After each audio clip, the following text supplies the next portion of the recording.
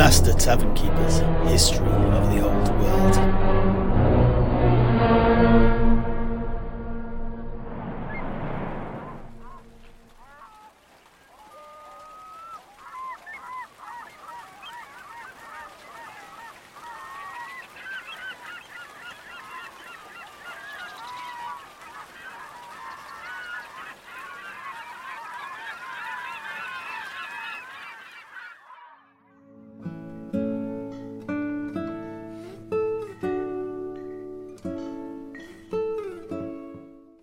Well, we have taken the long road around the port to get here, but here we finally are.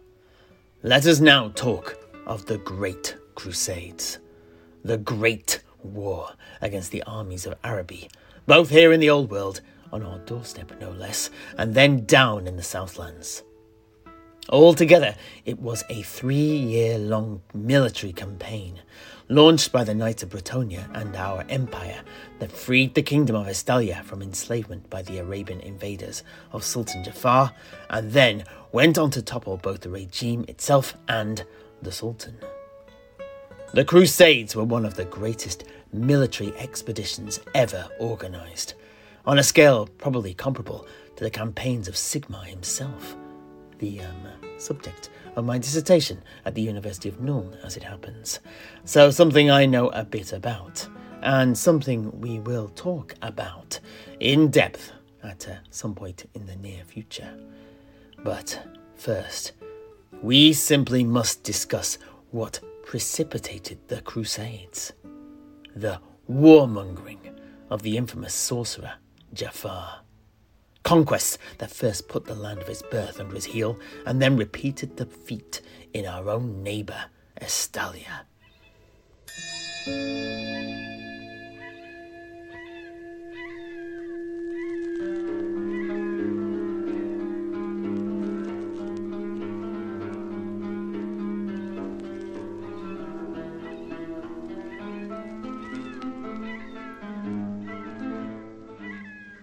Now, as I think we mentioned earlier, Jaffar was the sorcerer who, over 130 years ago, back in 1435, united the greater part of Araby and then ruled it as its sultan for about 15 years.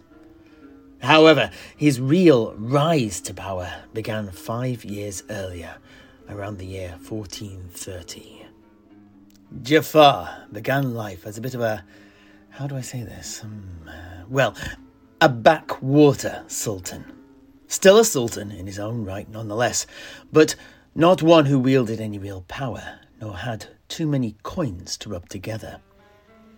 As is so common with the aristocratic class, he was not content with his lot in life, and he felt that he was destined for much more.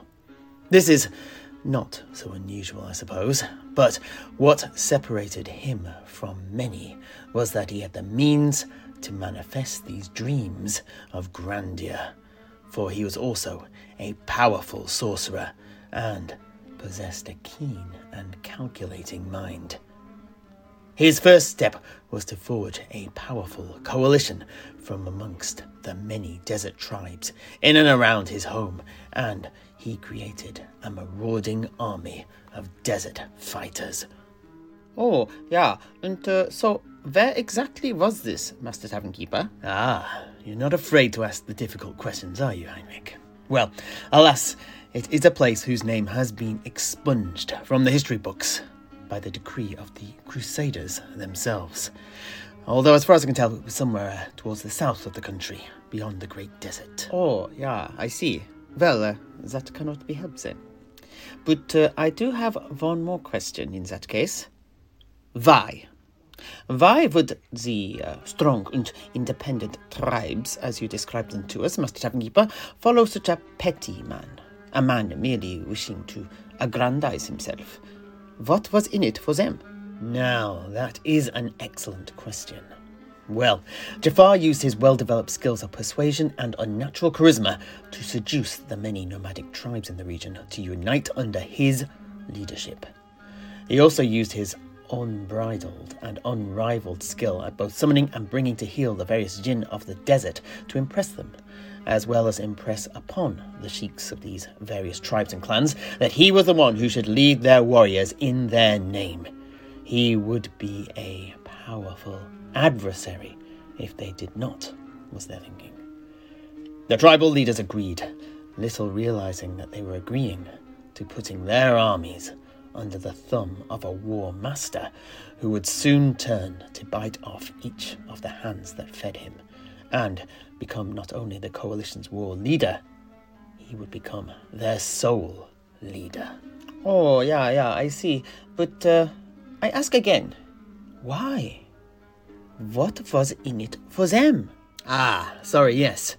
Well, what he did was this. He simply appealed to their greed, promising them wealth, luxury, power and supremacy over their richer rivals in the cities of Araby. Envy has ever been used to reel in the basest of men and women. Who needs a yoke of wood and iron when you have a lure capable of binding a man's soul? Surely a far stronger form of bondage. Oh, yeah, I see. The old story then. Indeed, and with this army at his disposal, coupled with the magical might of his jinn and his own magics, he set about forging an empire. These were not the only weapons in his arsenal, though, for uniquely, he possessed an ally unlike any other. A hidden blade that was pivotal both in his rise as well as being the fulcrum for his fall. Ooh, so was it perhaps the dragons that you spoke of? Or the ape men of the jungles to the south? Ah, no, it was something that we here in Tobaro are far more familiar with. But surely not the ratmen? I'm afraid so, yes. He allied with the Skaven. Now, we just discussed the cursed hollow oasis and the Skaven that dwell deep within, as well as those that live under the city of Martek. However, these are not the only rats in the country of Araby, for dotted around are dens belonging to a secret clan of Skaven assassins. Not much is known of them as far as I'm aware, and even what has come to light is disbelieved back in the Empire. But they do exist. Believe you me, I know. Och, I'm sure any inhabitant of Tobaro here would readily know the truth of your words.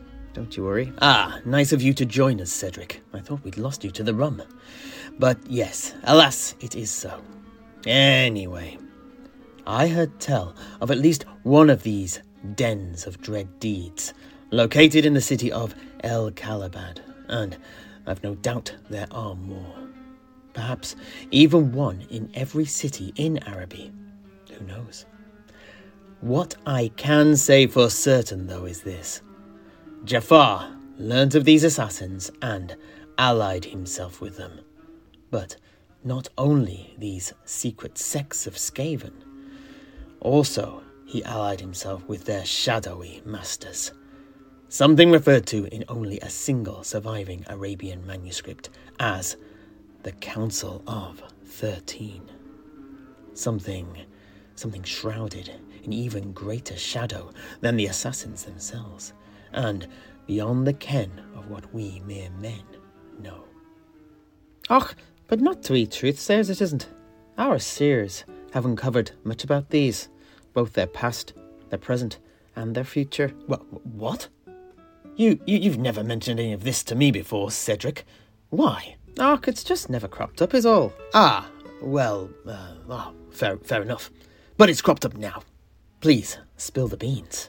I am all ears. Oh, yeah, me too. As a professional rat slayer, at least of late, I too am all ears. Och, well, if you insist.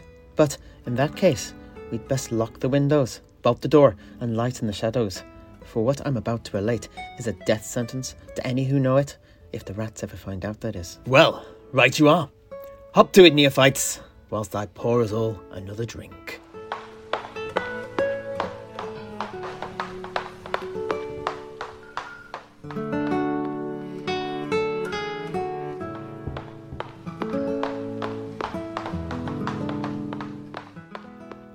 Right, is everybody ready? Excellent. Master Alchemist, please begin. Right you are, Master Tavern Keeper. Och, well, the nefarious, nay, insidious Council of 13 is the governing body of the entire race of Ratmen. It is comprised of 12 of the most powerful Skaven clan lords, who are called the Lords of Decay, and rule over the Skaven realm beneath our feet, the Under Empire, if you like. Wait a moment, you said 12, not 13. Och, well, I was about to come to that. Hold on to your horse there. Oh, yeah, of course. Just a moment. Ooh. Right, I am gripping it tightly. Now what? I think the Master Alchemist means wait a moment, not whatever you are doing. Ah, yeah, I see. My mistake. Apologies. Please continue, Master Alchemist. So, there are rats beneath our feet too, yeah? Oh, well, elsewhere there is. But obviously here in Tobaro, they patrol our streets. Anyhow, back to the council, eh? Now, the 13th member is actually their god, the Horned Rat, a demonic creature, one of the lower order in the realm of chaos. And the reason is this. The Skaven Council of 13 actually mirrors something called the Shadow Council of 13, upon which sit the most powerful and influential of the Ratman's greater demons. Vermin Lords, they call them. In addition to the Great Horned Rat itself. It is this council, rather than its mortal counterpart, that the astral wanderers of we Truthsayers have eavesdropped upon, and learnt much about both the demons themselves, as well as the mortal version of their High Council. In both councils, the position that an individual holds dictates how important they are. The closest to the 13th seat, the 1st and 12th positions, what could be seen as the right and left hands of their foul god, are the highest, whilst the 6th and 7th places, the furthest away from their god, are the lowest.